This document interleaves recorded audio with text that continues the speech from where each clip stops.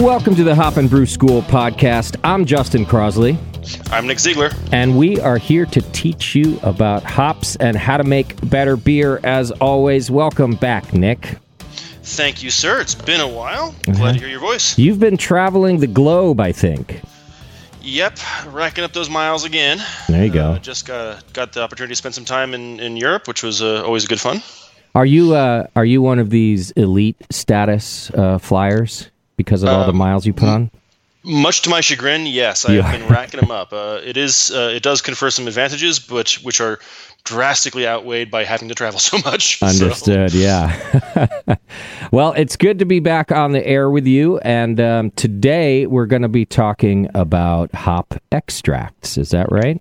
Yes, sir. We've got a bunch of different things to go through, so let's kick it off. Yeah, this is a great topic, I think, because it's not that hop extract is brand new to brewing, but I do think that it's come a long way, and especially with what you guys do there at YCH. And I think that there's maybe some myths and, maybe even a bad rap sometimes around hop extract, from the past. People think, the purists thinking that you have to use, fresh whole hops or something. But hop extract is really something that I think people would be surprised to find out how many of their favorite breweries use it, right? Absolutely. I mean, hop extract is, it is a processed form of the hops, but what it is a purification of a lot of the compounds that we want in our beer, leaving behind the majority of the plant matter that will confer haze issues or polyphenols and some sort of the astringency that you can get with a really high hop load. So some really hoppy, high-level beers that we all love rely on hop extract to get that extra kick and to help them sort of get across the bitterness level they want and to keep the refined, clear flavors and some of the aromatics that we want in the beers without getting excessively planty, basically. That's the technical term, planty. Yeah, don't get excessively planty. Well, so tell us what it is in the sense of, you give a quick rundown there, but what form does it come in, and how do you get it to that? And then specifically, I guess we'll get into some of the uses for it. Yeah. So hop extract is really now across the world is really mostly produced with supercritical CO2. And what that is carbon dioxide that has been compressed to a very high level. We're talking pressures in excess of 13 to 1500 psi, going all the way up to in some plants 5,000 psi. Some plants, like industrial plants, not the organic matter. Got it. Okay. And what that does is when you change the pressure of CO2, it changes its ability to solubilize certain compounds. So it changes the pH and changes how compounds will dissolve into it. So you can, by changing the pressure and changing the phase of the CO2, you can change and selectively extract certain compounds from a matrix. So in this case, you take either hop powder or hop pellets and run CO2 through them at a really high pressure, and that pulls out various fractions of the compounds that we're interested in and leaves others behind. So in particular, supercritical CO2 is going to pull out some of the terpenes and some of the aromatic compounds, as well as the alpha acids and the beta acids, while leaving most of the chlorophyll, the polyphenols, and really everything else that's stuck in the leaf matter behind. And are those things that we generally, we don't use any of those items when we have regular hops anyway. We don't care about them in general, or do we care about them when we're using whole hops or pellet hops? You do care about them to some extent. We've talked about this before, where you do need a little bit of the polyphenol character from hops to give what I term sort of the throat hit of an aggressively hopped beer. So, that back of the throat bitterness, a little bit of lingering astringency, and some of that character that really rounds out the hop presence. You can make beer using only hop extracts, But most people find that it ends up lacking a little bit. So you do want a little bit of that plant matter, but not too much. So if you're making like a big old double IPA and you're trying to get 100 IBUs into a beer, that can actually require a tremendous quantity of hops. So you could add just hundreds of pounds of T90 pellets or whole cone, but you start losing a lot of liquid, and so you have what's called the extract losses in the brewing term. And I don't mean hop extract, but I mean extract from the sugars, and that really is what is going to become alcohol and ultimately affect your overall product efficiency. So you do want a little bit of that, but you can get a lot of that character from a relatively small quantity of plant matter in your kettle. Okay. And then you'll have to rely on something else to provide the bitterness and even some of the flavor that you want to get in there. And so one of the things that's cool about hop extract is that it has left all that the plant characteristics of the polyphenols and the astringency and those characteristics behind, but it still retains a lot of the varietal characteristics of the hops that it's made from. So you can actually really adjust the sort of the stringency, the cleanliness, the character of your beer in yet another way. And that's one of the things that I like about hop extract, is that it allows you that extra degree of control to really dial in the flavor that you're after. I'd love to do a triangle test with you sometime on this, because it sounds to me, and I've heard this before, over the years, I started to hear from brewers that they hardly even care what their 60-minute boil addition of hops, what variety it is. They do tend to be some of the same ones, like Magnum is super popular, right? But they would just tell me, in the beginning when I started the BN, every single hop addition seemed to matter what variety it was. But as the years went on, brewers were like, well, we just throw some Magnum in our 60. And then, of course, they started charging the end of the boil more and more and more with more hops. Mm-hmm. So in some ways, I just wonder why it's not just an industry standard to forget about that 60-minute addition in the term of pellets or whole hops, switch entirely to extracts. And then I do hear you still need some plant matter. So all of your, middle to end range hop additions would still be, pellets or whole hops. And I'd love to do like a triangle test of somebody who used traditional hops as their bittering charged and the exact same beer with hop extract. And my guess is I'd probably hardly notice the difference.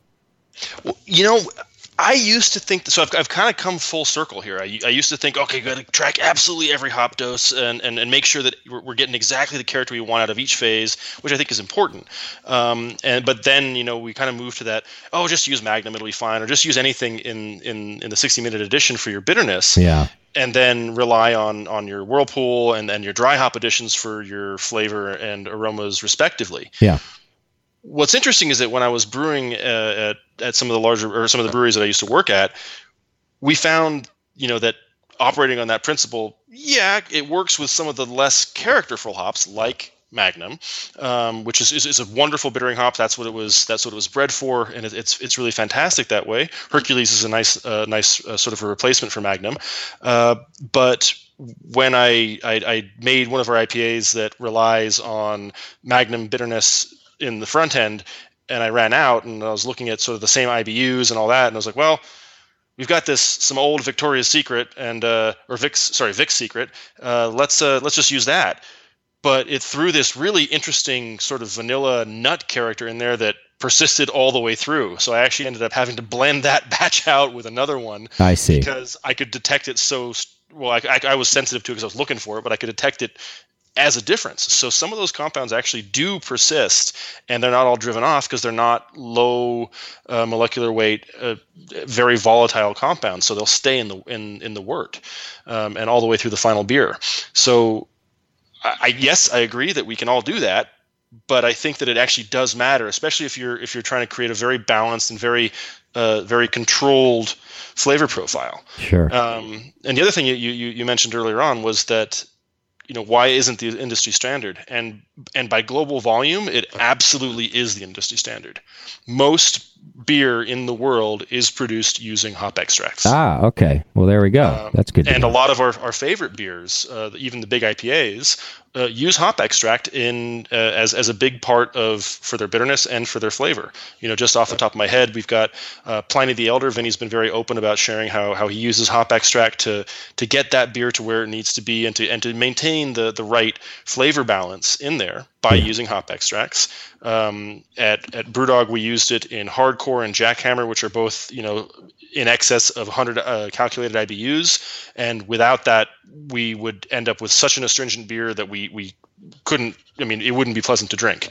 And also, what's interesting is that you can use hop extract, like full spectrum hop extract, as a flavor addition beyond just bitterness, and I'll get into that in a little bit.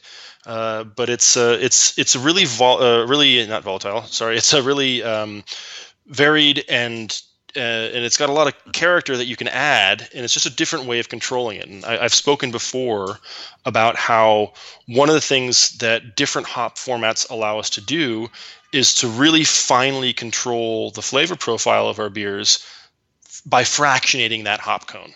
So you take the leaf matter, you take the resins, you take the oils, and depending on what formulation those are in, you can really fine tune the sort of the palette of flavor that you're providing people. And so rather than having just, I always, sort of make it akin to colors because, synesthesia and weird geekery.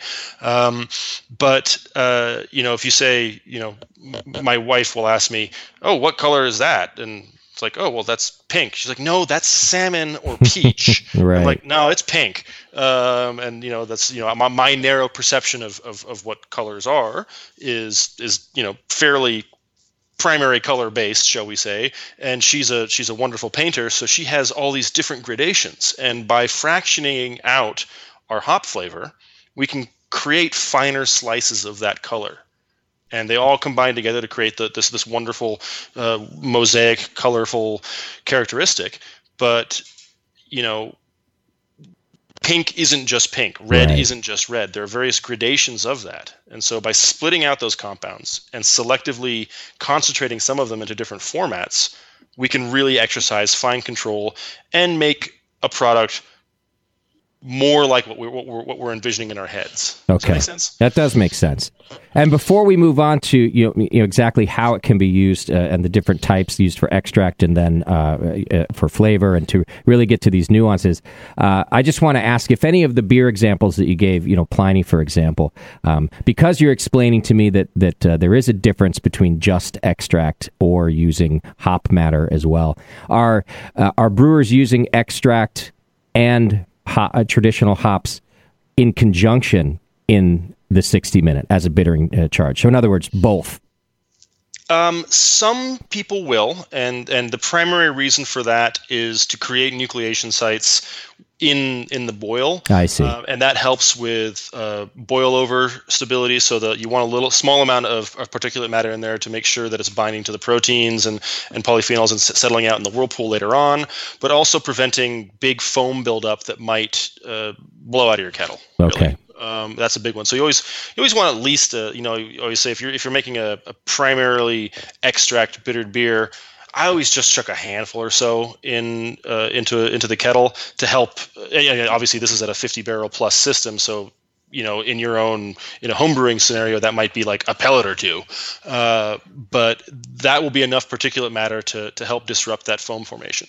I'm so glad. It's funny that you're saying that, because for years I've been in breweries, just chatting with brewers and watched them throw in the handful, and I always thought it was a joke. I always kind of made fun of it. I thought they were being, hey, traditionally it has to have this, so this is what we do. I literally thought it was a joke, but you're saying that even that token amount serves a purpose. Oh, absolutely, and it really is just a liquid characteristics. When it's under pressure and under heat and you're boiling it, you want something to break it up. It's kind of like if you're making a soup or like a rice pudding, as an example, is just lay a wooden spoon across the top of that pot, so when it does boil up and hits that actually breaks the surface tension of those bubbles, and as those bubbles break apart, they collapse down into themselves and they knock that foam level back down. Got it. I'm glad. Now I can never laugh again when I see the brewers do it. They actually have the purpose. All right, let's get into what some of the formulations of these extracts are and what they're used for. Okay, so I'm going to back up just a little bit and sort of go in. So, like, really, what are we after in the hops? And that's kind of what we want to focus on, because you can break something apart, but if it's so long as those parts are useful, right? If you just break it apart willy-nilly, it's not going to really do what you want. So when you talk about fractionating the hop cone, there's the major fractions that we're focused on, and traditionally that's been alpha acids for bitterness. And there are also some beta acids in there. And then you have your hop resins and the oils that are a part of that matrix. So when we take the hop cone and sort of dissect it, if you will, you end up with the resinous components, alpha, beta, oils, and the plant matter in really gross terms. From that, you can then separate out the resins into the alpha acids, the beta acids, oils, and some of the waxes that are not really of tremendous use in brewing. So hop extract was originally formulated to provide bittering without the excess characteristics that are associated with the plant matter. So once you've extracted through supercritical CO2 or whatever, or even liquid CO2, you end up with this very viscous, heavy resin matrix. And as an example, so if you take all the resins are in a hop, so you're typically sitting around between up to 15% now with the high alpha varieties. But that hop cone is going to be sort of the 100% of the hop matter that's there. T90 pellets are typically 90 to 96% of that volume. So we've removed some of the plant matter, but we've retained the vast majority, 99.97% of those resins and oils.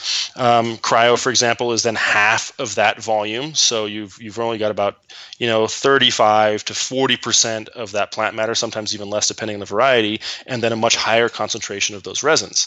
CO2 extract is going to be under 10% of your total volume and total mass, but it's going to contain almost all of the alpha acids that are there. Okay. So you're really dramatically reducing the amount of material that goes into your process, so you're able to get more liquid out. Got it. And so the formulations are basically, then you've got two major ones. We'll start with that. We've got sort of the full spectrum bittering extract, which is the CO2 runs through it. We leave the plant matter behind, and we're left with this big mass of resinous, fluid material. I wouldn't say it's liquid. It's pretty waxy. It's like cold molasses. Or like honey that you've left in the fridge. If you hold it upside down, it'll eventually start to move down the sides of the container, but not really. You need to heat it up to get it to pour and flow. Okay. But that contains all of the alpha, all of the beta, and all of the oils that are responsible for the aromatics that contains the terpenes and the thiols. This is the one you're saying that's a full spectrum bittering extract. Yeah, that's full spectrum. So it's got all the characteristics in there, and it isn't really flowable. So you have to add it into the hot side to help it dissolve and get into the liquid. So it's a bit like, it sounds to me like it looks a bit like malt extract, even. It's much more viscous than malt extract. Okay. You can hold a can of hop extract upside down if you just open the top, and it'll come out eventually. It's going to be a lot like the pitch drop experiment, where it took 80 years for the first drop to hit the detector. So it's kind of like that. Okay. But and once it's sorry, go ahead. Well, go ahead. No, but once it's warmed up, it'll start to flow and then be dissolvable. Okay. Now, does this come from, I guess I always just assumed it would be one hop variety because we're not really looking for some mix here. Is that generally the case, or do you guys use a blend of hops to get extract from? So there's really two ways to do it. If you're just after the bitterness, you can do make what's called generic extract. And that is, we're just trying to hit an alpha acid level that the customer has requested. So we'll blend different alpha acids together, assuming they hit all the quality parameters that the customer has established. And we'll make an extract that is, you just call, generic hop extract, and it's at 55 to 60% alpha acid or grams of alpha, Mm-hmm. right? So we like to operate in what's called GMA, or grams of alpha, in our tins. And so if you have a 60% alpha acid content in a 1 pound tin or 1 kilo tin, that's going to be 600 GMA.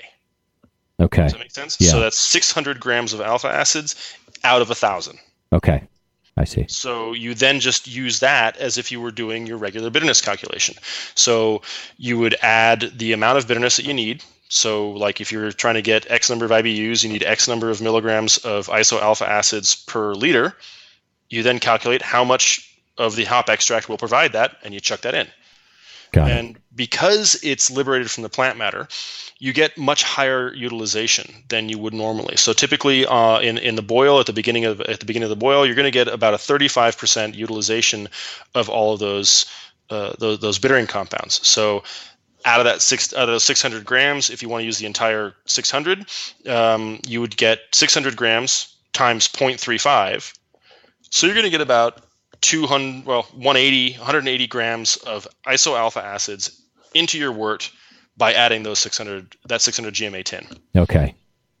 Got it. And we've got some calculators on the website on yakimachief.com if you want to go check those out. They're under brewing tools, and so there's calculators for pellet bitterness, for whole cone, for alpha acid, and then some of the advanced products that we'll get to into a little bit. Okay. And just out of curiosity, maybe this is proprietary, I don't know, but does this often come from hops that are sort of left over? I'm thinking of I had read once that baby carrots. There's actually no such thing as really a baby carrot. They were the carrot industry was throwing away a bunch of carrots because they weren't the big size that we all expected. And somebody one day was like, if we just shave the skin off of those and sell them as baby carrots, I bet we can stop throwing all that stuff away. And now baby carrots are the most popular carrot you get, right? Yes, I think I read that story as well, as a farmer or a processing guy who made millions for his company by doing that. It was pretty genius. So I guess I was wondering the same thing, because at least in this case, since you're really just looking for alpha acids, if I'm YCH, I'm going, well, hey, we got a bunch of pounds of this stuff over there. It's not enough to sell to somebody else. It's too much to throw away. Now we make extract. So yes and no. So it's not like we have leftover stuff that we don't like. It's more that we have, someone orders 10,000 pounds, and that lot happens to be 10,125 pounds. Right. That's kind of what I was getting at. I was like, okay, well, we can't really package that separately, so we might as well chuck it into extract. Okay. Got it. Does that make sense? Yep. And so that's if you're building a generic. So it's really just to round out the numbers to match with order numbers. But if you went back, you earlier on, you'd asked if we use single varieties to produce extract, and absolutely. Because this is a full spectrum extract, so the varietal characteristics are maintained. Okay. Because we keep the oils with it. We keep the oils with that extract. It comes out with the alpha acid and the beta acid. So a lot of brewers will specifically select lots to be extracted as a single variety because it's part of their recipe. That makes sense. So I was, I was fortunate enough to have a lot of leeway when I was brewing. So I wanted to try to make a beer that pretty much relied on hop extract for most of the character.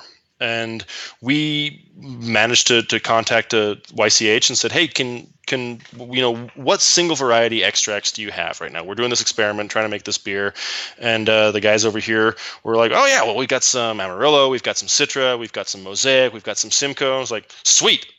Give me, 10 tins of each and we'll play with them. Okay. And it was really, really fun. And we were able to fine tune that character. We had to add some T90s and some cryo in there to get different characteristics. But the flavors that you got out of those extracts were Simcoe, Mosaic, Amarillo, and Citra. So you really do end up with the character of those hops without all the plant characteristics. Okay. The plant matter sort of characteristics. So what was interesting with that is that we took that full spectrum extract, and rather than adding it as a bittering extract, we figured out how long it would take us to dissolve that in our whirlpool And so we stabbed the tins and hung them in the kettle during that whirlpool phase, and all the hop extract dissolved, and it was hot enough to isomerize it for like the last 10 or 15 minutes. But we didn't lose all the aromatic qualities. So those added a very clean aromatic quality of Simcoe, Citra, Mosaic, and Amarillo that we were then just able to bump up a little bit with our dry hops. That's fantastic. Yeah, I'm not sure if I ever brought you a can of that, but it's a Magic Rock Saucery is what we use that in, and it's a 3.6% session IPA, and it really depends on those extracts to give it that character. Okay. Founders All Day IPA was really one of the inspirations behind Saucery, and it does the same thing. They use a lot of single varietal extracts in that beer to deliver that final flavor character. Got it. Founders All Day is one of my faves, so I'm gonna have to think about that next time I'm drinking it. I never would have guessed, And when you taste it, you'll notice, like, if you can get a session IPA that's about the same alcohol level and so on and so forth, that doesn't rely on hop extracts, you're gonna notice a different character of the flavor and of the mouthfeel because of that. And so All Day and Saucery are smashable, as the Brits might say, where you can have them all day. Yeah. Because they're easy drinking, there's not a lot of throat hit, the bitterness is there, but it's not terribly aggressive, and all the flavor is there, but it's not going to overwhelm your palate. Got it. Okay. And that's kind of one of the things that hop extract provides. Okay, so that's kind of a rundown of full spectrum bittering extract. Is there another kind of bittering extract? Yeah, so there's a couple. The primary one is going to be what's called isomerized kettle extract, or IKE. So full spectrum bittering extract or regular just hop extract is what typically the industry just calls it as hop extract, is not isomerized. You have to boil it to isomerize it. Isomerized kettle extract is already pre-isomerized in the production process, which means that as soon as you add it to the liquid, those bittering compounds are there. Wow. Okay. So you get a lot of bittering out of a very, very low amount of matter being added to your liquid, or to your wort, and you derive all of the bitterness in one shot. Is this also kind of a thick molasses type viscosity? Typically, yes, but you can get some. There are some processes and some products out there that are a lot more flowable, and honestly, it really doesn't matter, because you can buy the more viscous material in different size tins. I mean, you can go down to 150 GMA, so that'll be like a 300 gram tin, and this comes in cans, or if you're at a really big brewery, it comes in totes or in barrels. But you're just adding small quantities of that. So for homebrewers, and this is something that I think needs to be clarified, a lot of homebrewers haven't used extract before because they thought you had to use a whole tin of this stuff. You get a 1 kilo tin, and that's going to satisfy your bittering needs for probably your entire homebrewing career, because there's a ton of alpha acids in there. But because this stuff is so stable, you can use a teaspoon. Okay. Or heat it up and take a syringe to get really, really close in your dosing. You can get it to a liquid state, suck up the number of ml in the syringe that you want to use, and just squirt it into your boil kettle, and you'll be able to use it. Wow. So why would I want isomerized or unisomerized? So to me, extract is already this concentration of what I want in the beer. And now you're telling me that the IKE version, the isomerized kettle version, sounds to me like it's now just an even more concentrated version. So what's the difference beyond that? So the IKE is for lack of a better term, it's activated. Does that make sense? Well, it does. Is it just so it's a matter of time? Like, I'm going to want to use the isomerized because I don't want to wait around for it to isomerize in the boil. Right, and you're going to be able to add even less material. Got it. Because you don't have to take account to the relatively inefficient process of kettle isomerization, because it's already been done upstream in the processing plant. And really, it comes down to scale and efficiency. So I'm not aware of IKE being available in small format for a lot of home brewers or smaller brewers, okay, because it's not really worth the extra cost, because Ike does require some more processing, so it's going to be more expensive, because the numbers don't pencil out. Okay. You're not chasing these levels of efficiency. You know, a 0.25 or 0.025% efficiency increase on a homebrew scale is effectively immeasurable. On a 50 barrel system, it's a little bit more measurable, but when you're talking about 500 hectoliter or 1,000 barrel batches, that starts to add up pretty quickly. Okay, that makes sense. For a lot of the big brewers who are producing, you know, hundreds to hundreds of millions of barrels of beer per year, that adds up. Okay, so let me ask you this theoretical question.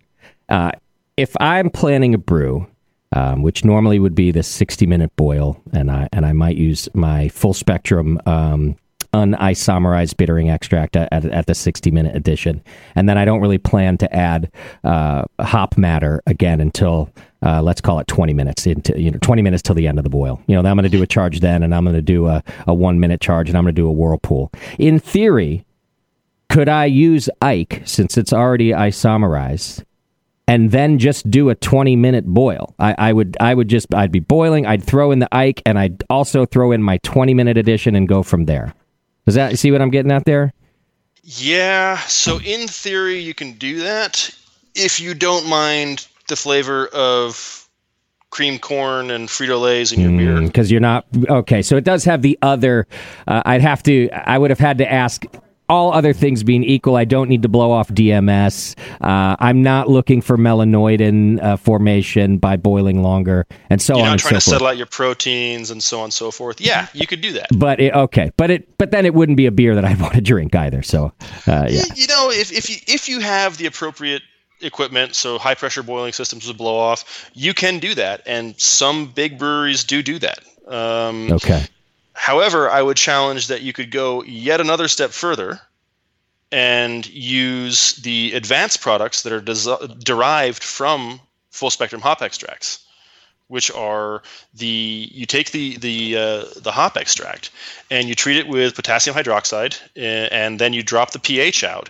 And what that does is that forces the alpha acids, the beta acids, to separate out. So you end up with a beta and aromatic fraction, beta and aromatic oil fraction, and then you end up with your alpha acid fraction, which is just the bitterness, and now it's water soluble.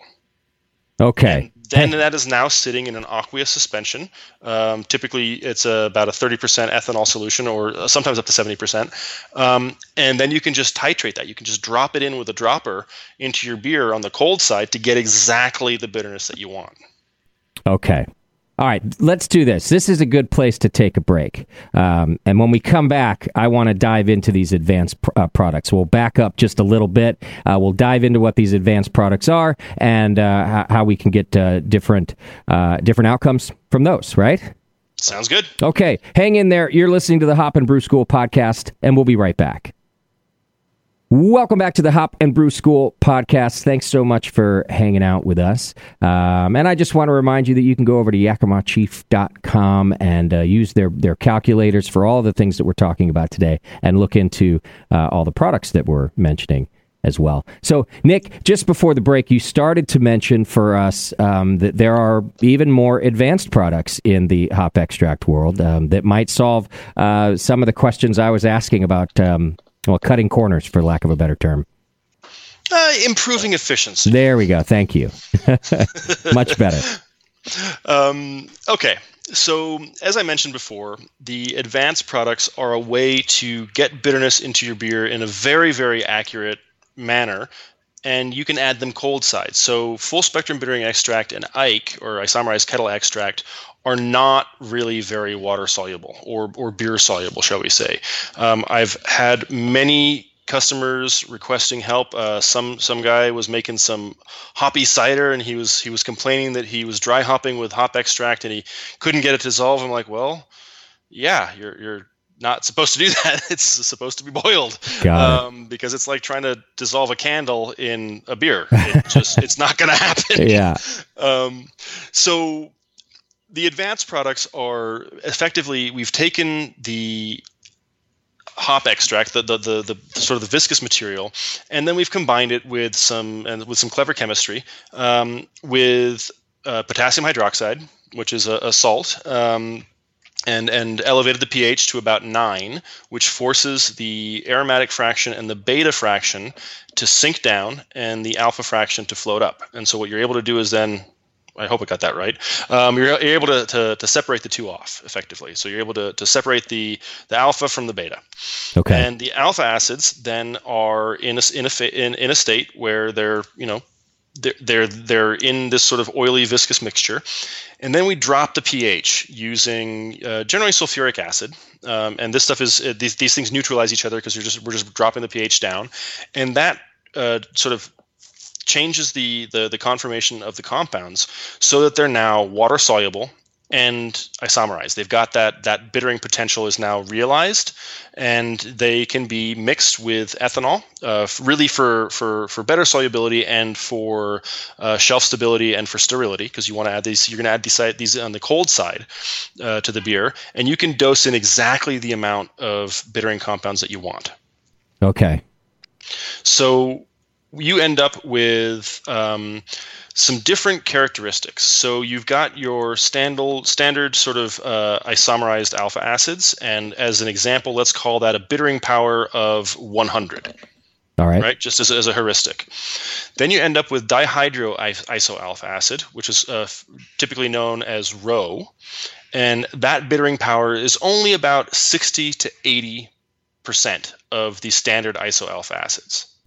Okay. So it's a softer bitterness, but it's an extremely good foam stabilizing agent.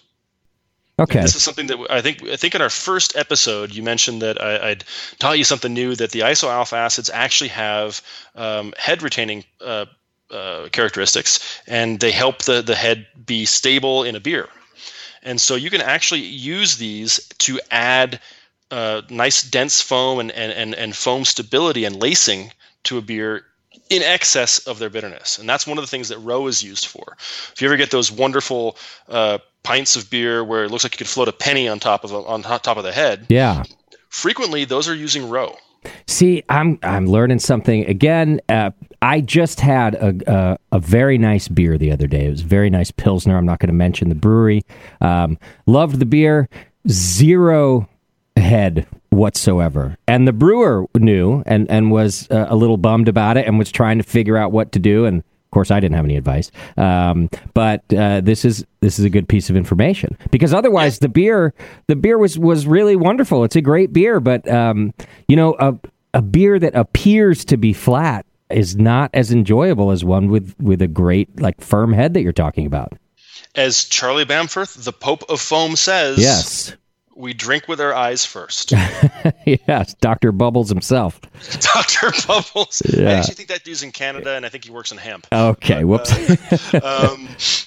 But yeah, if you look at a lot of the really classic Pilsner styles, they rely on these advanced products to get that head formation. Because people don't want to be making beer that takes 120 days of aging to produce anymore. It's just not economically really viable, right? At least from a commercial side.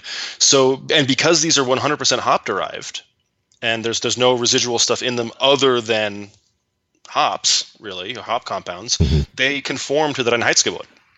Okay. Love so these are things that you can use, and they're not considered cheating. It's like, if you told an artist that they can only use 3 colors, that would be kind of silly. Right. So it's a nice challenge, but if they have many other options, why not use them? So as an advanced product, am I purchasing something that's just called Rho, or is it like is that the product's name? Or that's the chemical compound we're talking about. So it's dihydroisoalpha acid, and it's referred to as Rho just for shorthand, and that's RHO. Mm-hmm. And it would be Rho extract, I think would be called. Okay. And it's in an aqueous solution. It comes in a little bottle or a jerry can or a drum, or if you're a really big brewer, a tote, which is 1,000 liters. And you just dose it in. And you want to dose these in generally some people do it pre-filtration or pre-clarification, but you really want to dose them in afterwards, because because filter media and centrifugation, they will create a little bit of a louche in the beer when they first added. So you need to make sure that they're homogenized throughout the whole tank before you do anything else to it, because you don't want to sort of run into a situation where it's fractionated out or settled out in the tank and end up with all your bitterness at the top of the tank and none at the bottom, or vice versa. And when I say a louche, if you add water to absinthe or water to ethanol, to pure ethanol, it'll typically get a little bit hazy, because it changes the chemical composition of the mixture, and so stuff precipitates out. Okay. So you want to make sure it's well mixed in. And one of the things that I've done in the past was to introduce it to the beer stream going into a bright tank after the centrifuge or after filtration. I see. And that's one of the reasons that we produce it in an ethanol mixture, so that it's safe to add to the beer. Got it. Fully sterile, can be added on this cold side, and then that's a good way to blend it in. It's kind of downstream. It is, it's a very good way to blend it in. There's two other advanced products, and then I'm going to tell you a funny story about how I royally screwed up using these in a minute. Okay. So, as we said, the standard isoalpha acid is a bittering power of about 100, right? And it's a standard foam stability. It's not going to really add anything more than just isomerized alpha acids and the foam characteristics thereof. The Roe extract is a softer bitterness. It's less intense, but it's got extremely high foam stability and foam stabilizing characteristics. Tetra is another form. It's made through another process, and Tetra extract is a much sharper bitterness. So rather than it being only 60 to 80% as bitter as a regular isoalpha acid, Tetra is about 160 to 180. So it's 60 to 80% greater than regular isoalpha acids. So you can use even less of it. Okay. To get the same bittering compounds. And these things are only going to, in terms of flavor, they're only going to give you bitterness. Got it. And there are some bitterness characteristics. Again, that's something you can, if you really want to get into it, you can look at some of the modern brewing texts. And I think Bamforth's got a chapter on that where the different bittering character is described. And when you talk about a sharp bitterness, it's much more back of the throat, much more back on the sides of the tongue. It's going to be really, really noticeable. Okay. And Tetra has a pretty good foam stabilizing characteristic as well. So it's pretty. It's not nearly as intense as Roe, but it is pretty. It will bump it up quite a bit. So with Tetra or Roe, if I was just looking for some foam stability, I would recommend adding Roe. Okay, and to do so though, because it has a bittering quality to it, I would have to adjust the IBUs I'm getting from my traditional hops at the same time.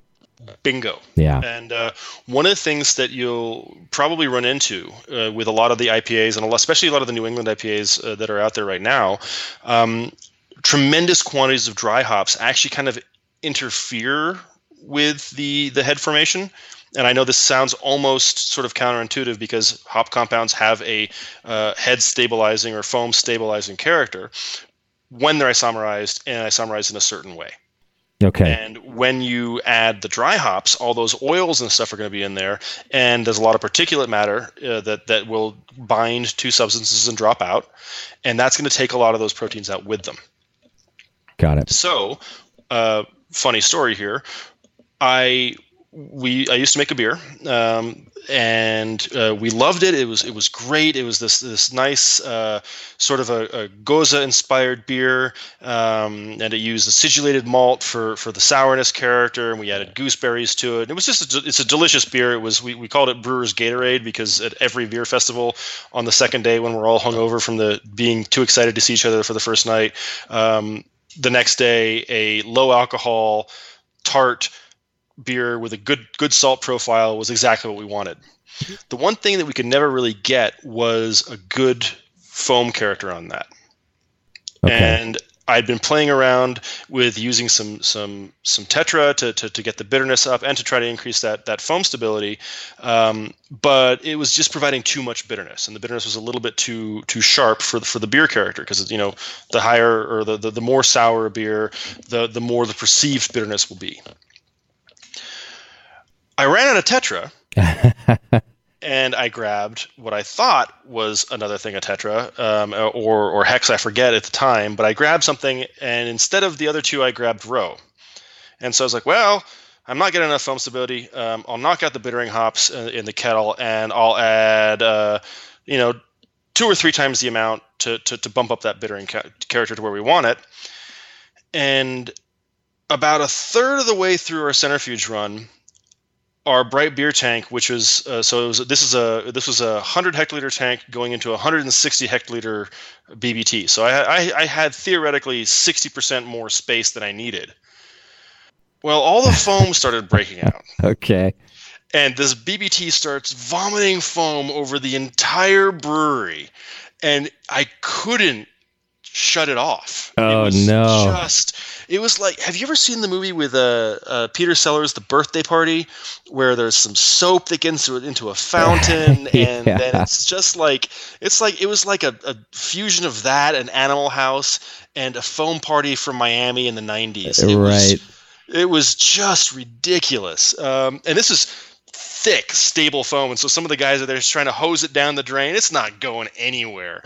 So that was a fun day. So I'm really glad you're bringing that up, because I guess I wouldn't have thought that. I would have thought, okay, you certainly want to measure the amount of row you use based on how many bittering units you want, but I would have left that like you did, irrespective of the amount of bubbles it was going to create. Oh my God, it was. I wish I had pictures of that day, but I think we were too busy trying to battle the foam beast out the door to take pictures of it, because, it's funny for a minute, and then you're going 150 hectoliters an hour, and you're like, oh, God. Wow. So it was everywhere. Okay. So I have another question about, I guess, extracts in general.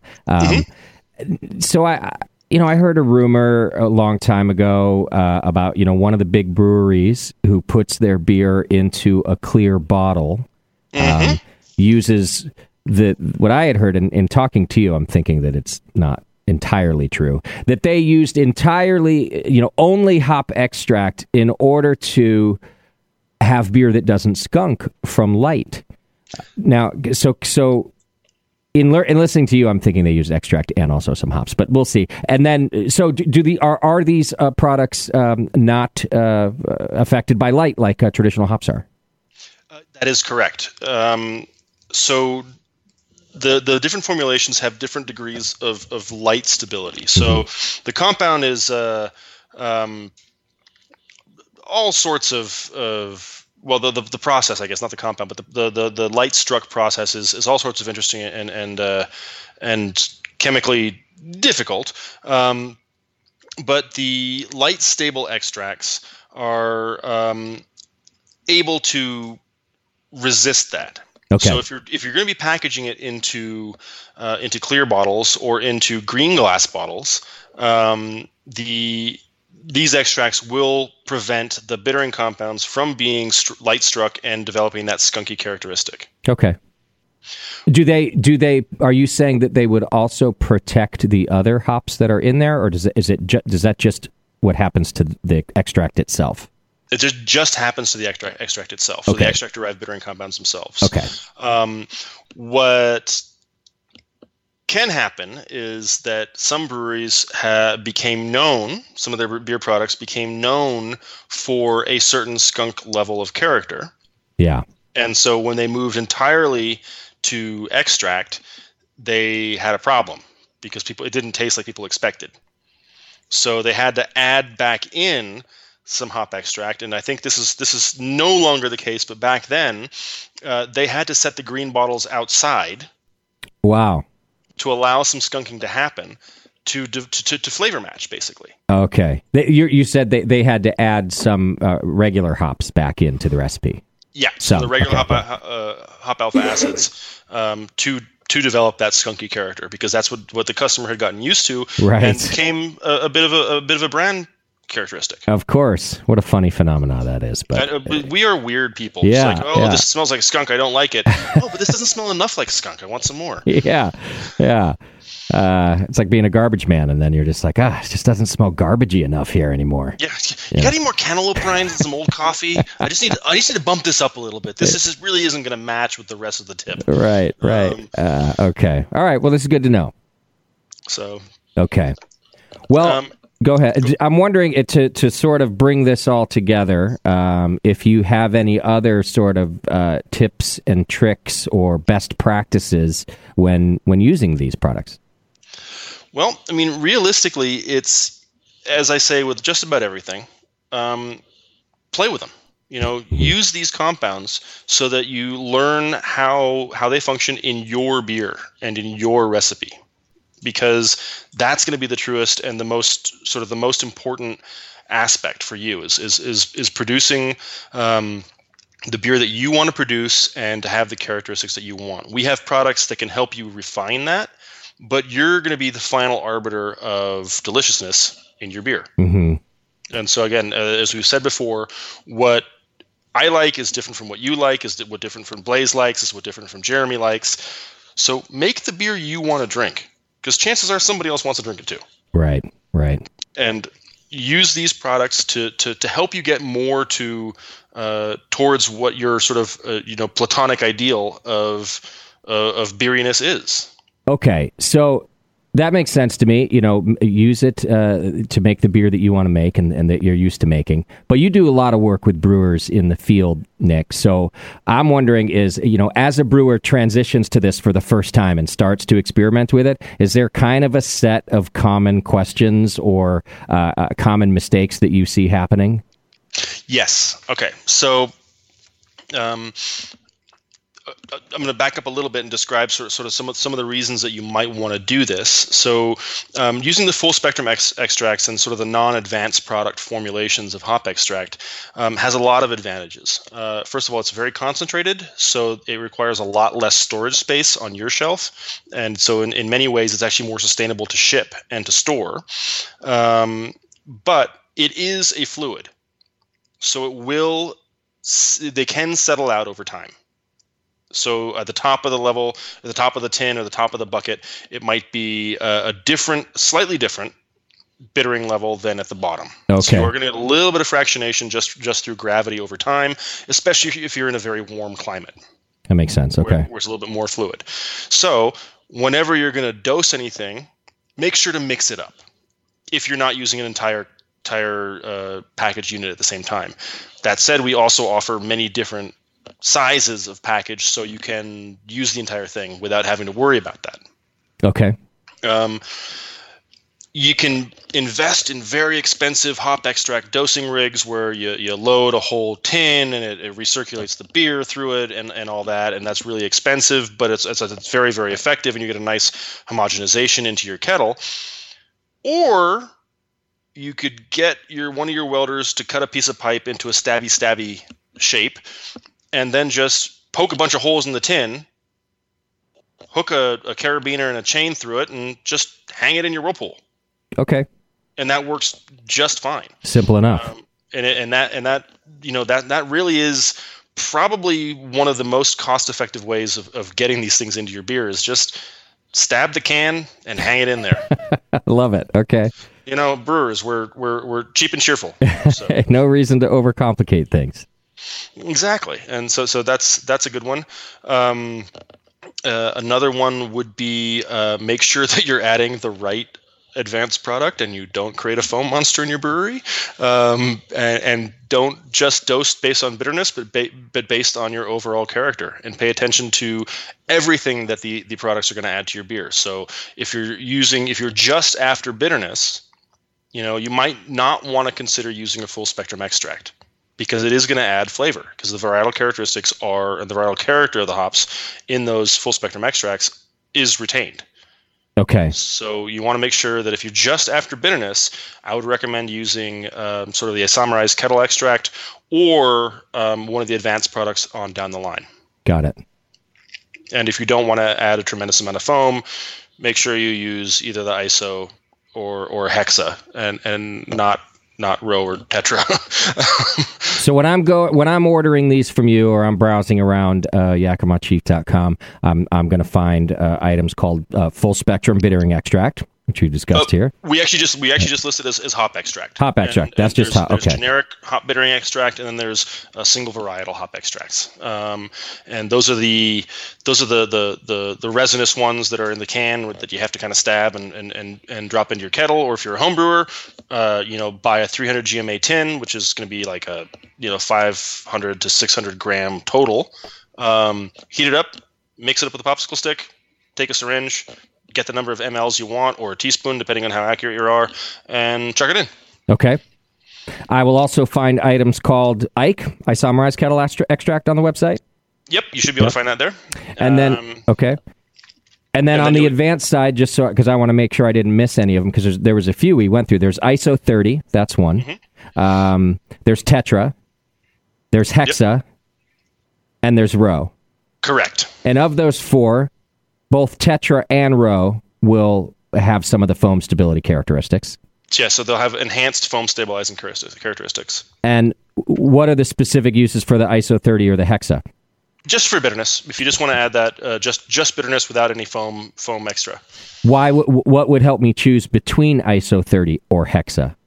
Again, that goes to the sort of the bittering characteristics. So the Hexa is actually a blend of Tetra and ISO, and it's just the way it's formulated. It's equivalent to the standard ISO bittering power. It's less soft than Row, so it's a lot like the standard ISO alpha extract, but it's not. It's a little different. It might be a little bit sharper on the back of the throat and sides of the tongue, but not nearly as bitter as Tetra. Okay, got it. So it's just, again, it's to help. It's with the artist's palate here to pick the type of bitterness that you're looking for. Yep, because I mean, there are differences in the types of bitterness, and the way I can describe that is, if you eat a bitter melon versus bite into the pith of an orange versus chew on a hop cone, don't ever do that. They're all going to taste slightly different, or chomp down on an aspirin if you're a real masochist. But those are all different characteristics of bitterness that you'll detect differently. Okay, understood.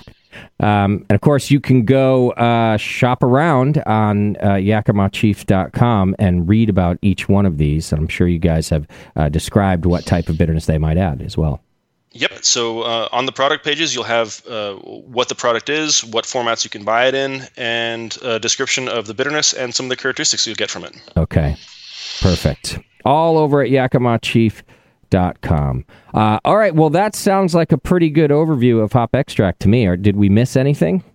Probably, but I usually do. But hopefully our listeners will provide us with some questions that we can answer later on. Absolutely. You can always write to us at hopandbrewschool@thebrewingnetwork.com, hopandbrewschool@thebrewingnetwork.com. And in fact, the very next episode that we are going to publish is completely dedicated to listener questions that we've gotten over the last couple months, Nick. So...